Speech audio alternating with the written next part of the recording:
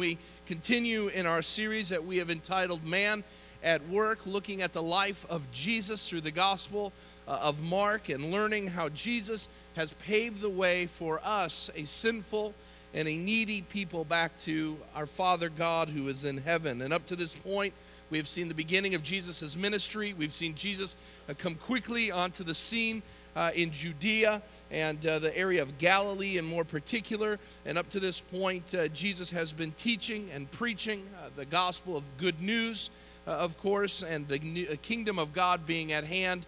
And as a result of that, we've seen things like Jesus being baptized in the Jordan River. We've seen him free people from demon possession, healing people from various illnesses and ailments, and also finding himself in an argument or a series of arguments with the religious leaders and religious zealots of the day. And as a result of all of that, we see that Jesus is beginning to change lives.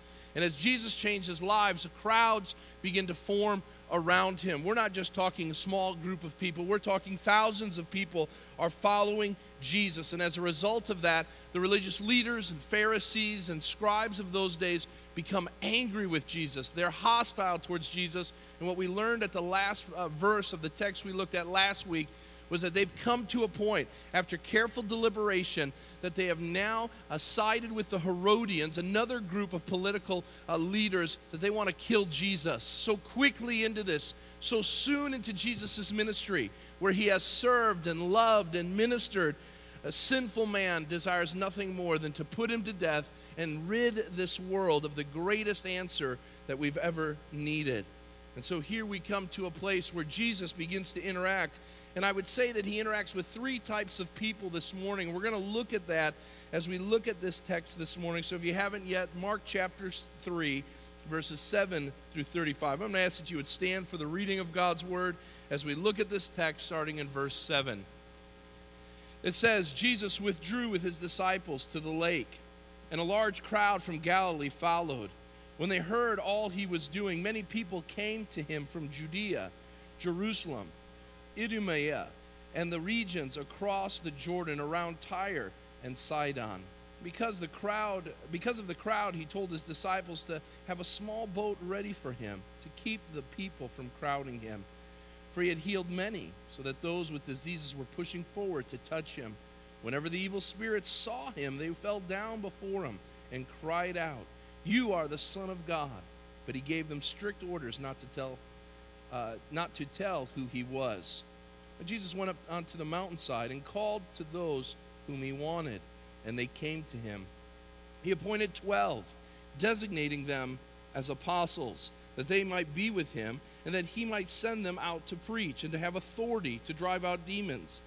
These are the 12 he appointed: Simon, to whom he gave the name Peter, James, the son of Zebedee, and his brother John.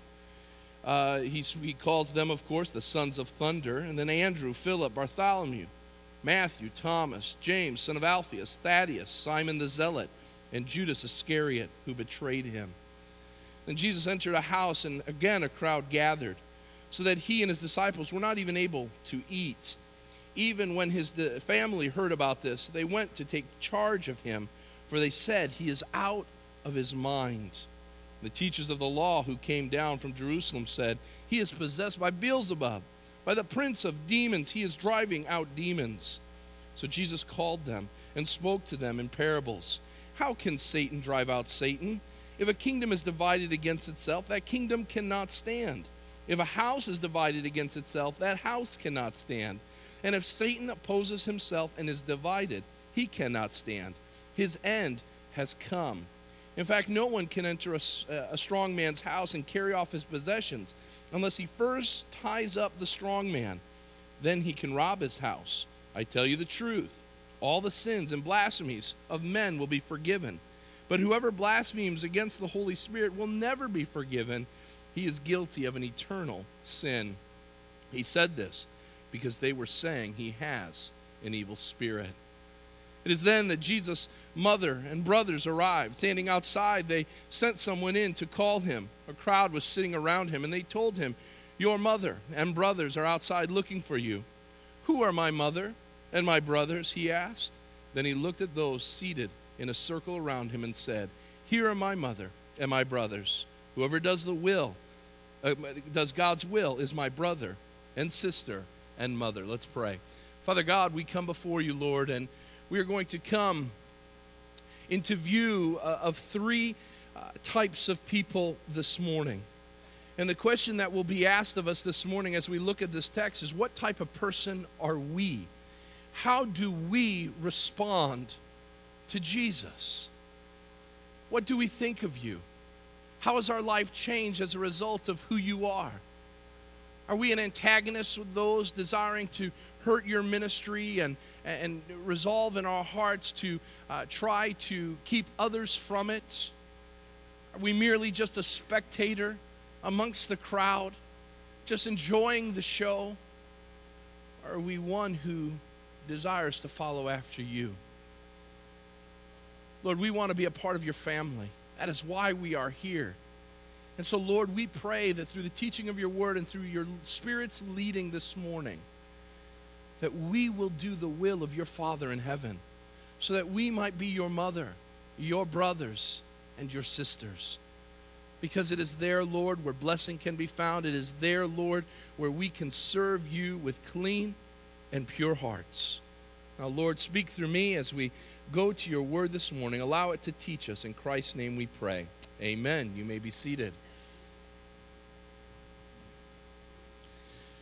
Since the advent of the internet, businesses have long tried to find ways to use this new medium of communication for advertisement, for the sharing of ideas, but probably greater than any of those things, businesses have used it to try to sell products or services.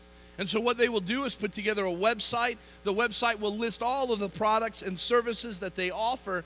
But the question that's always asked when we go to those websites, when we look at those products, is, are they all that they were advertised to be?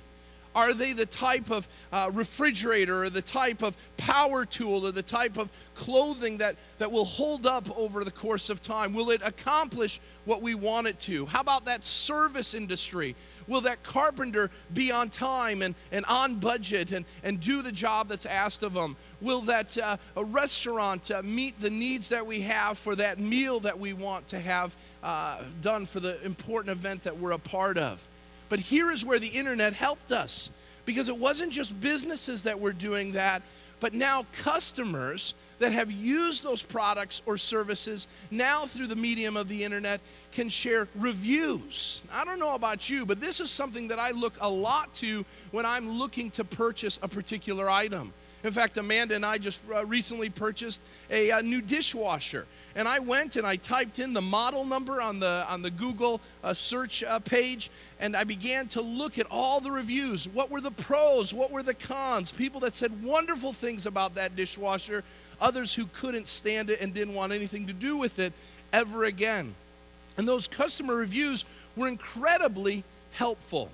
You would see at the end of it all, they would say how many stars they would give, usually between 1 and 5 stars. I want to bring it to a spiritual side this morning, because all of us have no doubt had a customer review in our hearts and minds, whether or not we've done it on the internet or not. We give customer reviews all the time. Was that meal exactly what we wanted? Was that product what we thought it was going to be? Customer reviews define where our heart is on a particular thing that we've just bought. As Christians, we are, in fact, people who have bought into, and I don't want to be trite about this, but have bought into the work of Christ in our lives. And the question I have for us this morning is, if we were sitting on Amazon or Google or Yahoo, would we begin, as we type our review of Jesus, what would it look like? Would it be a positive review that Jesus has changed my life? I don't know where I would be without Jesus.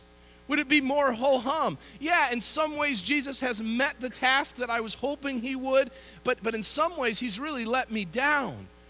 Or might some of you even say, it's all a joke. I've been around this Jesus, I've seen his people, and I want nothing to do with it. Jesus has only brought trouble to my marriage. Jesus has only brought trouble in my life. Jesus has only brought me harm, and I don't want anything to do with him. In our text today, there are some customer reviews taking place with regards to Jesus. One is incredibly positive. One is, if you will, that 2.5 to 3 stars. There's some good and there's some bad. And then one is incredibly negative. And the job that we have this morning is to ask which one best represents us. And you can't look at your neighbor and answer that question. You can't look at your spouse. Each of us must look inside of ourselves and ask the question, where does Jesus line up with me? Where does he stand as I evaluate who he is and his ministry in my life? As we look at this text, the first thing that we come up with, and I'm going to be bouncing all around the text, so if you like a nice orderly message starting with verse 7 and finishing up with verse 35, go to ABF, they'll help you with that this morning. Because we're going to bounce around a little bit, in fact, starting in the middle of the text and then moving our way back and forth.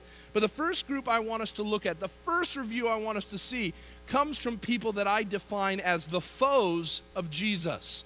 The foes of Jesus. And the question is this morning, as we respond to Jesus, are we a foe? Are we one who is fighting against the ministry of Jesus in our lives? Now, the text tells us, in fact, my heading in my Bible says that crowds began to follow Jesus. And amidst those crowds, we are given an understanding that it's not just people who love Jesus, who long to be with Jesus, but there are these groups of men called Pharisees. We're going to learn about another group today called the scribes, who have come into Jesus's group that's following him, and they have no desire to learn from Jesus. They have no desire to listen and be taught by Jesus. Their desire is to find a way that they can trip him up and accuse this new rabbi so that the followers will no longer follow him again. Now, our text says that they had grown to hate Jesus. In verse 6, just prior to this, the text says, "Then the Pharisees went out and began to plot with the Herodians how they might kill Jesus." This isn't just, if you will, political punditry, where one side is lashing out at the other side. This is, we want you dead. We don't want you on the face of the earth. We want you gone, and we're going to plot a way to get rid of you as soon as possible. Now, notice for a moment where we see this all take place in verses 22 through 29 and 30. It says the following, "And the teachers of the law who came down from Jerusalem said, 'He is possessed by Beelzebub, by the prince of demons, he is driving out demons.'" The first way we know if we're a foe is we have to ask a question. Do we reject the works of Christ? Now, the text says that these teachers of the law, literally the scribes, these are the guys that had the job of writing down meticulously the Old Testament, the law of Moses, and to make sure that it was there so that when people came to worship in the temple or the synagogue, the reading of the law and prophets might be read. But this wasn't just a handful of guys that had gotten together. They didn't even maybe know that they were together. No, this was a delegation. They had come from Jerusalem. And they had come with one job in mind. And that job was to tell others that Jesus wasn't who he said he was. Now notice, they don't say that Jesus is a fake. They don't say that he is one who's making up these things. Who could fake a man with a withered hand having his hand made whole? How could someone who has been struck with leprosy be one who now is made whole? How do you fake that? How do you fake a demon-possessed man being made whole again? They don't say that. They don't even touch that. They're like, okay, he's doing some things. Nor do they say that he is a bad teacher. They don't got anything with his doctrine. Now, they're a little mad that he's done some miracles on the day of the Sabbath, but they're really upset with the power that he seems to have, and they address it right away. And what the response is that, hey, you're a pretty powerful guy, and how are we going to deal with this? And the response is very simple. You are of the devil. I wonder what the gasp was like when the angels in heaven heard frail man, stupid man, say to the God of the universe, you are the devil. I mean, there must have just been an eruption. Oh my goodness, this is how God's going to have it all laid down. The humans are dead once and for all. God's wasted his time and long enough with these dumb human beings, they're done. What an accusation. There's no greater accusation, I think, in all of Scripture than to call Jesus, the Son of God, the devil. But that's what they do. They say he's Beelzebub. He's the Lord of the flies. What a rejection to call God this. They rejected the works of Jesus. They saw him. They were a part of them, but they said there's got to be another answer. There's got to be something else. But notice that we see that Jesus rebukes them right away. I like Jesus' response. Look at verses 23 through 27. He says in verse 22 that he's been possessed by Beelzebub, by the prince of demons. He's driving out demons. So Jesus called to them and spoke to them in parables. How can Satan drive out Satan? How can Satan drive out Satan? What Jesus says is, are you kidding me? I wonder if Jesus, in his Galilean way, stopped for a moment. Are you absurd? Just wait a minute. I know you guys need to be healed, but I got to deal with this thing over here. That is the dumbest thing I've ever heard in all my life. I wonder if Jesus, in his deity, heard a lot of dumb things from humans around him, where he was just like, are you kidding me? As a father, I hear things from my sons, and I'm like, did I just hear that come out of your mouth? No, I mean, you're absurd to think that way. But I understand it. It's a kid. And Jesus looks at the ones that are the smartest. They're the teachers of the law, and he says, you think I am the devil? Well, let's deconstruct this stupid argument that you've come up with. Let's think through this logic, Pharisees and scribes of the law. The devil. You call me the devil, and you know of anybody that the devil longs to put people into bondage. The devil longs to possess people. The devil desires to afflict people with all types of illnesses and sicknesses and ailments, to bring on all kinds of calamities and pains. Yet I have come, and I've done nothing like that. Why would I heal if I'm the devil? Why would I cast out demons if I'm the devil? Now, Jesus gives some parables, and Mark doesn't deal with the words of Jesus very often, so I want to look at them this morning. First of all, he deals with an illustration from what I would say is the secular world, the secular world. And this is all within his rebuke that he's given. They've rejected the work, and now they've being rebuked. And Jesus says, let's look at the secular world for a moment. And he says, let's look at a kingdom or a country. And what he says is that if a country or kingdom is divided against itself, that kingdom or country will not stand. The idea here is Jesus says, okay, let's think about that for a moment. If the devil is casting out demons, it is no different than a country that is having civil war with one another. Brother fighting brother, citizen against citizen. Even with all the upheaval, there's nothing worse in all of a nation's history than when a country has to endure the pain and trouble that comes from fighting amongst itself. About 5 years of civil war in this country would lead to the most deaths of Americans. Brothers fighting against brothers, neighbors against neighbors. And it would take years after all the upheaval is over. The United States would still struggle with the unity that needed to be brought back to be the nation that it needed to be. And Jesus says, hey, a kingdom can't do it. A country can't do it. But notice he goes to the social world and he says, how about a house in verse 25? He says, a kingdom can't stand by itself if it's divided.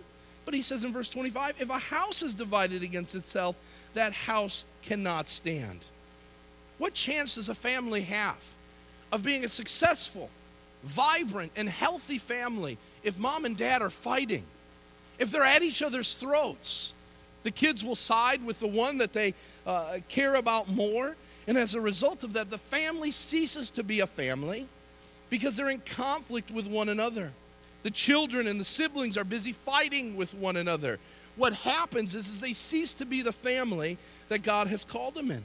There's no bonds anymore of mutual help and encouragement, because brother hates brother, and as a result of that, a family divided against itself will find itself in total ruin and chaos.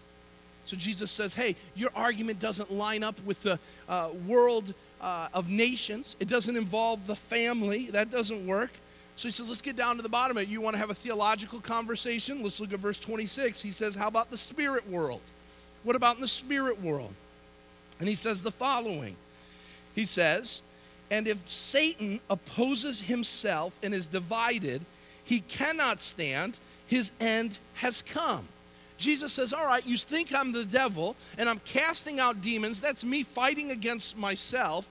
And Jesus says, hey, I know you guys think you're smart, but I was there the day that the devil fell from heaven.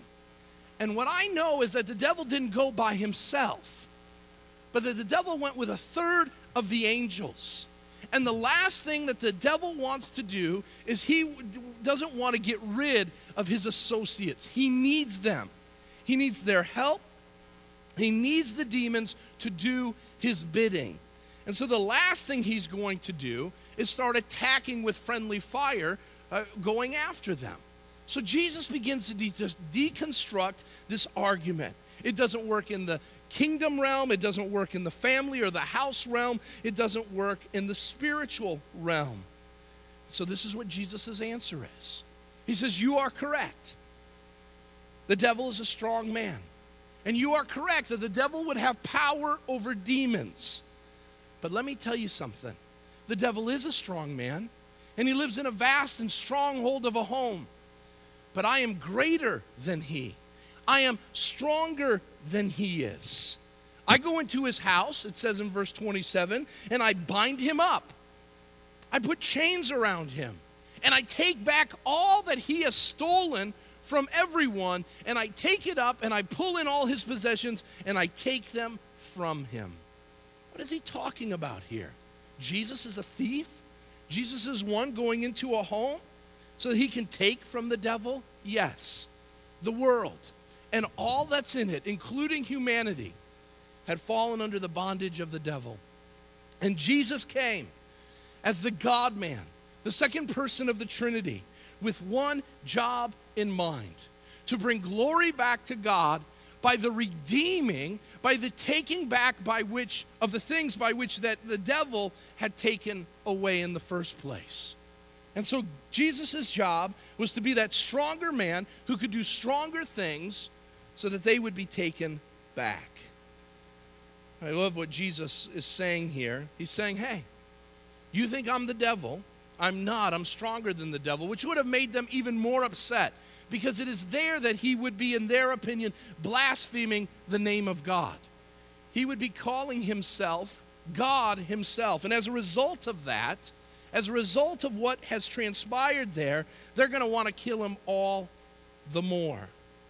And so we need to understand that here, as a result of that, they want to kill him. And Jesus says, hey, I'm God, and if you don't like it, then it's time for you to get out of here. Notice the third thing that we have here.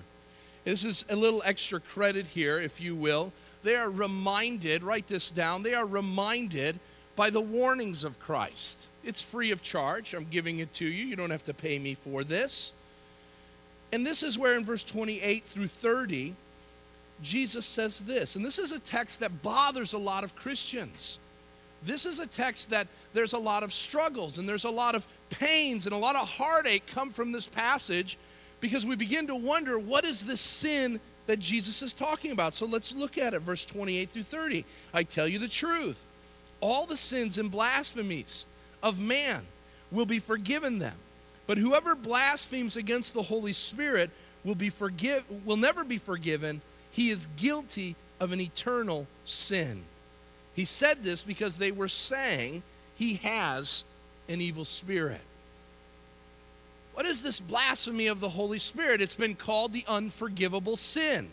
And a lot of you have probably wondered that. As a kid, I remember hearing this and saying, I know I'm a bad kid, so I've probably already committed this sin. And it's unforgivable and I'm in trouble. But here's what we need to understand about the text. When you look at what the Pharisees and the scribes were talking about, what's happening is they are rejecting the power, both seen and unseen, of God. They're rejecting what Jesus says about who he is. And when you willfully reject, when you turn in disgust and disregard for the work and words of the Spirit, there is nothing that can be done to forgive that. When you keep saying, when the Spirit says you need to come to Jesus and you need to bow the knee to Jesus, and the individual says, no, I don't want Jesus. I don't want that garbage around here. Get that away from me. There is nothing that will redeem that person because they have pushed away the answer. And what Jesus is saying to the Pharisees is, be careful. You are walking where angels fear to tread. You're calling me things that are not true, and as a result of that, you are pushing away your only answer for hope. And so here's the thing I want you to know. Jesus warns them. And the warning is important because some of you will say, well, how do I know I've not committed this sin? The warning comes in because the Pharisees hadn't even committed that sin yet. Why would Jesus warn the Pharisees of a sin that they've already committed? Why would he do that?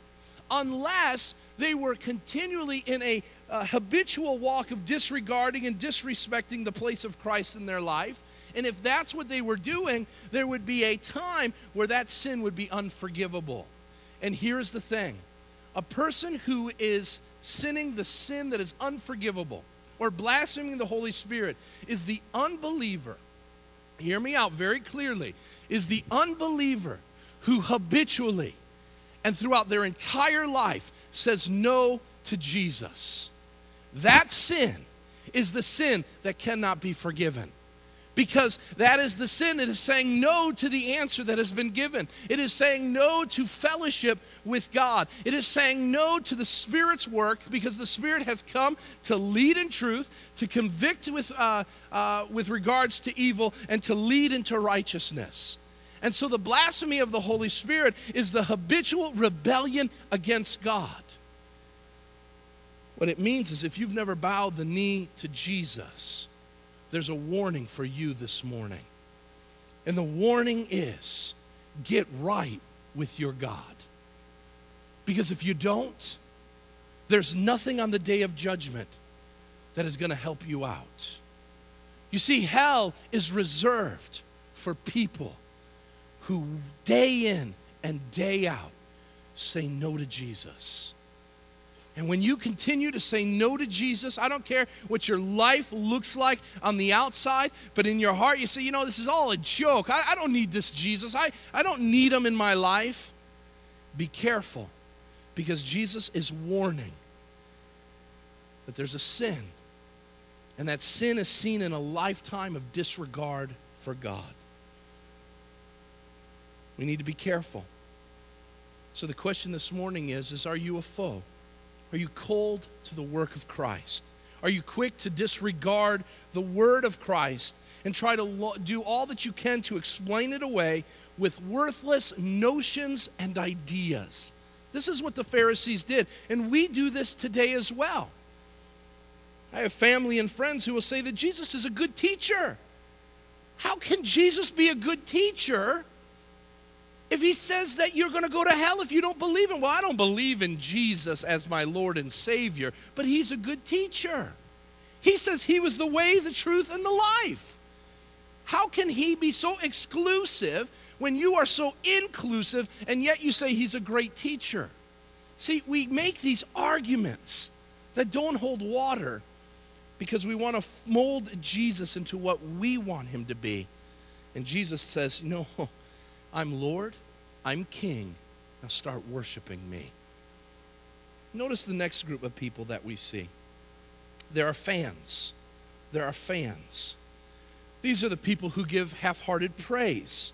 They are the ones who are asking the question, what have you done for me lately? They are those who give praise one day because it seems fit to do so, but the other day they're the ones that are yelling all of their complaints and anger towards the individual they've just so quickly praised. They're fair weather fans. Notice it is seen in this that fans are always a part of the crowd. They're always a part of the crowd. I love this word crowd. Mark uses it over and over again, not only in this text, but other texts to come. But 5 times in our text, the word crowd is used. Verse 7, verse 8, verse 9, verse 20, and verse 32. Now, crowds on the good side can be great things. A crowd brings excitement. A crowd can bring great amounts of joy. There can be great fellowship in a crowd. We are a crowd this morning, a group of people. And we're a people that have come, a crowd that has come together under one mantle, under one allegiance. But crowds can be a dangerous thing as well. Crowds can lead the weak to do things they never wanted to do. We call that peer pressure. Crowds can be dangerous. Some of you went out on Black Friday or Wonderful Thursday or whatever they're going to call Thanksgiving now that they open the stores up as they do. I got to admit something to you. Amanda sent me out. She said I wouldn't stay married to her unless I went out on Thursday night, 10 o'clock. And she sent me to Walmart, okay? And so at 9:30, I roll into Walmart, and I got to confess to you, I felt dirty being there. I felt like I was a rat amongst a bunch of rats. And in Walmart, what was happening was the tension was so thick, you could cut it with a knife. Because everybody was there, and they're trying to be full of holiday cheer. But what happened was the Walmart associates walked down the aisle and said, all right, how many of you are here for the Power Wheels? And they have 2 or 3 Power Wheels, and there's 30 people waiting for that stupid car. And so the arms then go up, and then instantly, the vying for space began to take place. Now, I can't say why I was there because there are ears in this room, and we'll leave it at that. But what happened was when I was waiting for my item, I wanted to have some fun with the crowd. You're pastor, it's 10 o'clock, Thanksgiving night, and so they say, Power Wheels. Who's here for the Power Wheels? I yell, deodorant. Who's here for deodorant? We have a special on toilet paper. And then the guy next to me, 75, 80-year-old man, is there to pick up a ping pong table for his grandchildren. And I said, I just want you to know, 10 o'clock rolls around, I'm knocking you over.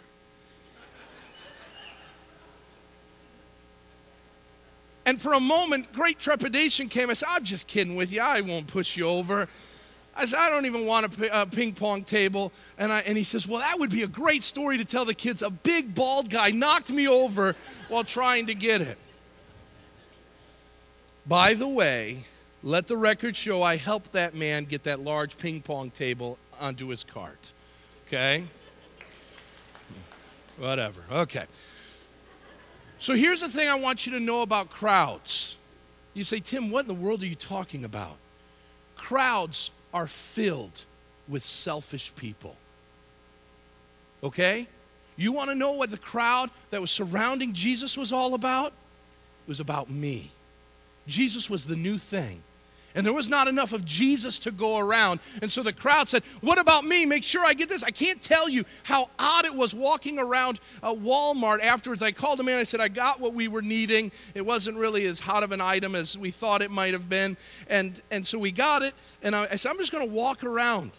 And the people pushing. And it's mine. It's mine. I'm like, am I in the Badal house?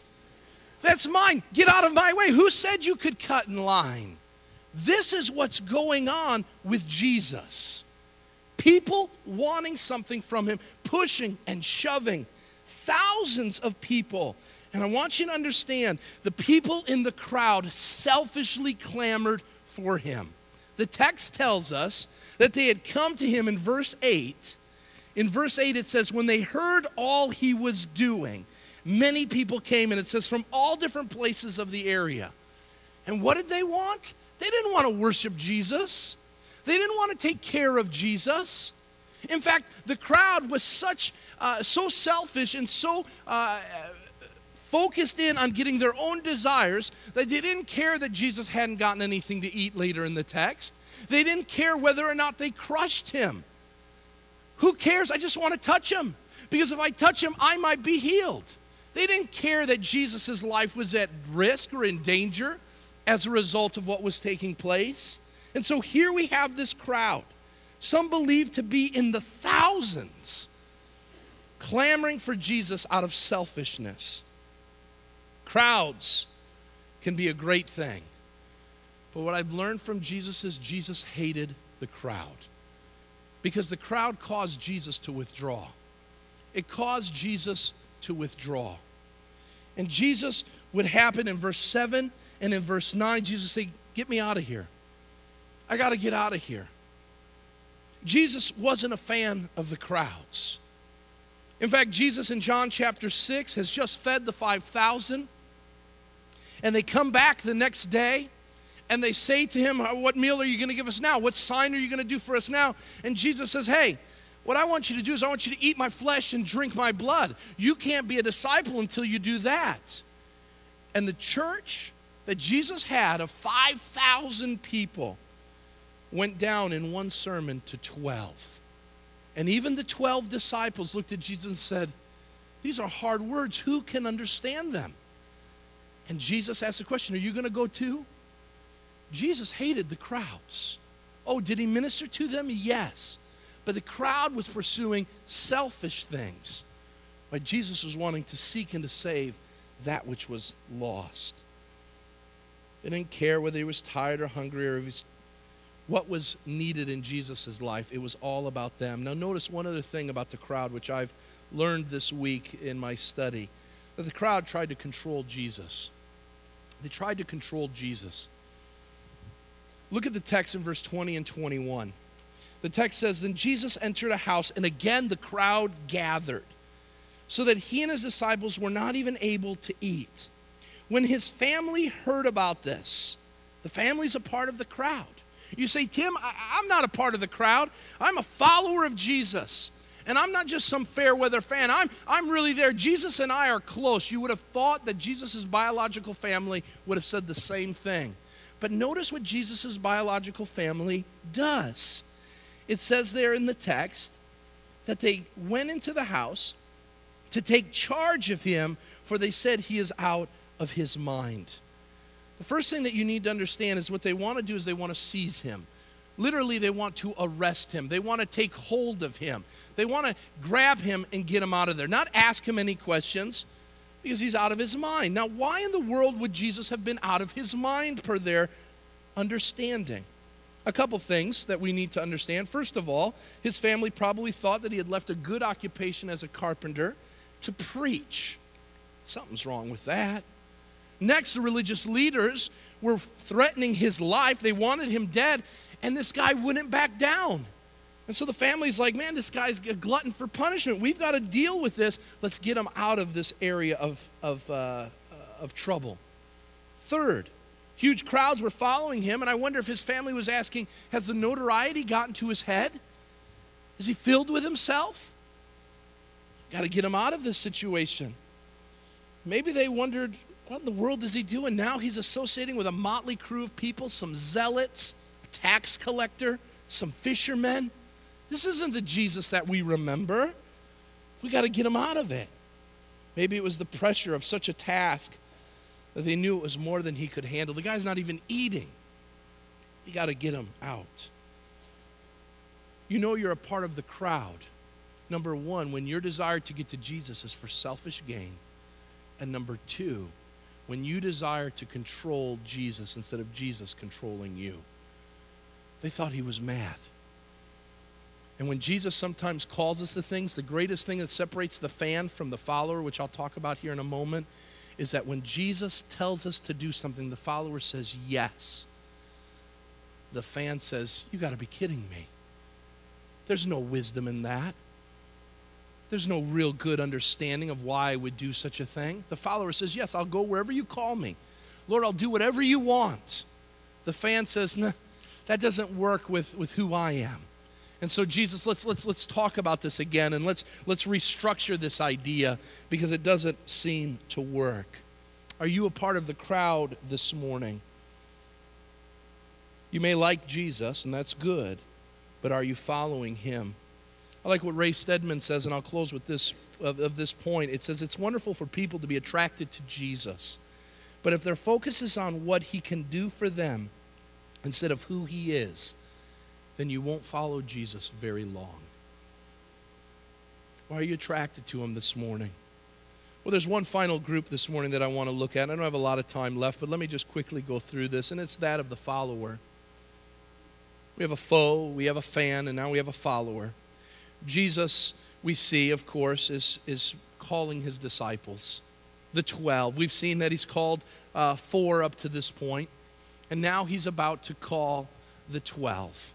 And we're going to be given their names. These are the men that are going to be closest to Jesus. Verses 13 says that he went up to a mountainside and called to those whom he wanted so that they came to him. And he appointed 12, designating them apostles. He says, I'm going to pick some that are going to walk with me, that are going to become like me. But who do those people look like, and what is their job? Their job, number 1, is to respond to the call to follow him. It says that he called them. He called them by name. And he called them for a task to follow him. Nothing more. Just watch my pattern of life and do as I do. Talk as I talk. Live as I live. Love as I love. Deal with persecution as I deal with persecution. Follow me, and you will become like me. Now here's the amazing thing. 12 men, all different backgrounds, all different personalities, all different temperaments and strengths and weaknesses, and they had one thing in common that settled the stage for them once and for all, and that was they had received a call from Jesus, and they had followed. What a picture of the church. We're all different. We have all different backgrounds. We come from all different ways of life. But the one thing that all of us have in common is that we all can say with one voice, Jesus came calling, and I've responded. And that's what binds us together. That's what brings the unity of the Spirit. I want you to notice that no matter their past sins, no matter their past failures, no the issues or their brokenness, none of that. Jesus calls them and says, I'm going to make you great, not by the world's standards, but by my Father's standards. Notice this, he does not call volunteers. Nowhere in the text does Jesus say, can I get a show of hands? Who wants to come with me? Jesus isn't asking for that. Jesus is looking at you, not your family, not your church, not your friends, your group of friends. Jesus is looking to you and saying, will you follow me? Are you going to do it? And a follower is one who says, not because his friends say it or his parents say it or his family says it, but he says it in his heart because of the faith that God gives, I will follow. Number 2 there, they needed to experience an ongoing connection with him. Look at verse 14. He appointed 12, and he says, designating them apostles that they might be with him.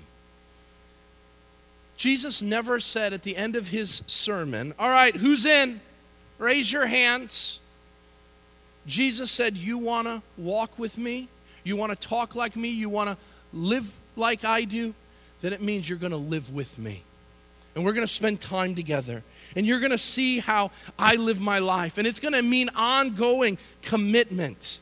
It's going to mean a desire to be with Jesus and engage our lives with Jesus every step of the way, so that we will have the privilege to see the world as Jesus does.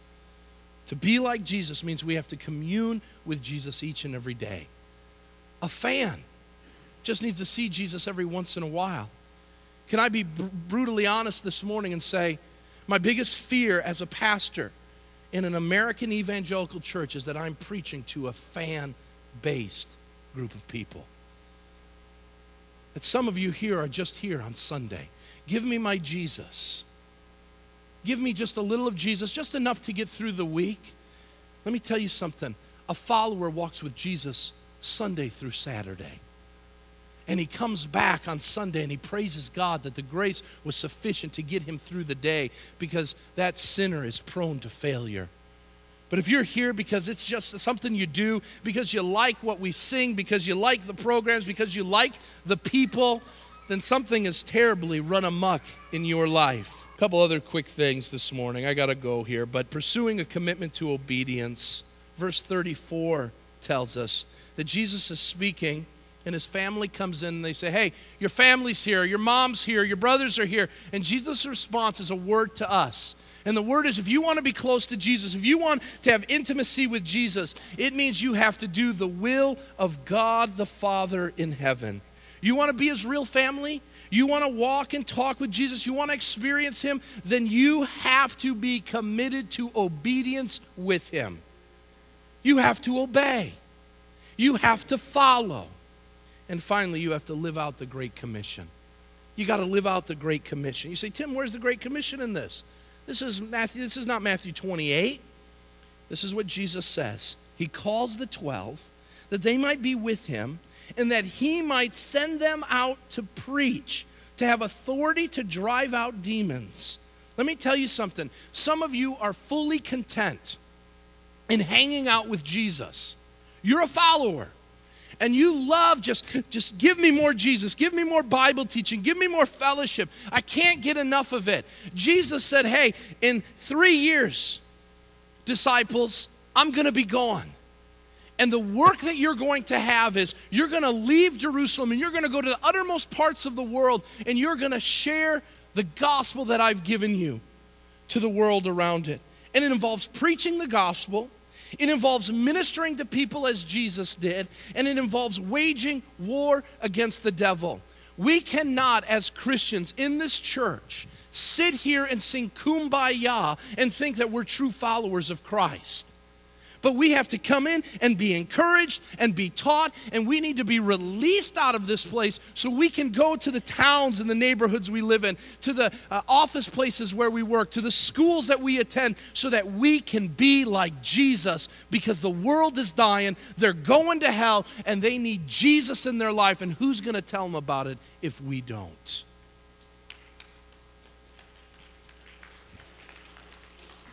And so this is what we need to ask this morning. Are you a foe? Are you fighting Jesus? And if you are, I implore you today, quit your fighting, quit your rebellion, and bow the knee to Jesus. If you're a fan this morning, stop playing games. If you want entertainment, go home and watch some TV. Jesus is not a show that we watch. Jesus is the person who changes lives. And we are called to follow him, we are called to love him, and we are called to go and tell the world around us about him. Let's pray. Father God, we thank you for your word this morning. And Lord, I pray that you would speak to us this morning, that you would do work on each of our hearts. Lord, it's easy for us to look down the aisle and say, that person really needed this message this morning. Boy, I'm glad Tim really preached to so-and-so because I just think they're a fan. Lord, would you work on my heart this morning? There are so many times where I find myself just watching you. And it's entertaining and it's fun. It's neat to see what you do, but sometimes it doesn't change my life. Lord, I need to be a follower. And Lord, I pray that for my brothers and sisters, that we would hear your calling and that we would say, wherever you go, I'll go. Wherever you send me, I will go. Whatever you call me to do, I will do. Because you're not looking for people to hang out with. You're not just looking for people to watch what you do, but you're looking for people who will follow you all the days of our lives. So, Lord, I pray that we'd have the Spirit's power to be able to do that this morning. Lord, I pray that we'd be a church of followers. Lord, that we would not become engrossed with a growing church and the growing numbers and new services, but that we would speak boldly your word and that we would call people to commitment. Because if not, Lord, we're just filling a building and we're putting on a show. And Lord, you say that you want nothing to do with that. And Lord, we don't want you to be taken away or to withdraw from this place. And so we give our heartfelt desire. It's our want to follow you. Now, Lord, give us the grace, give us the endurance, give us the help that we need to accomplish that end. Now, Lord, as we leave this place, we leave as those who desire to follow you. Lord, let us live it out in the moment we stand up to love as you did, to encourage, to give hope, to speak the truth in love to a world that needs it. In Christ's name we pray, and all God's people said, amen.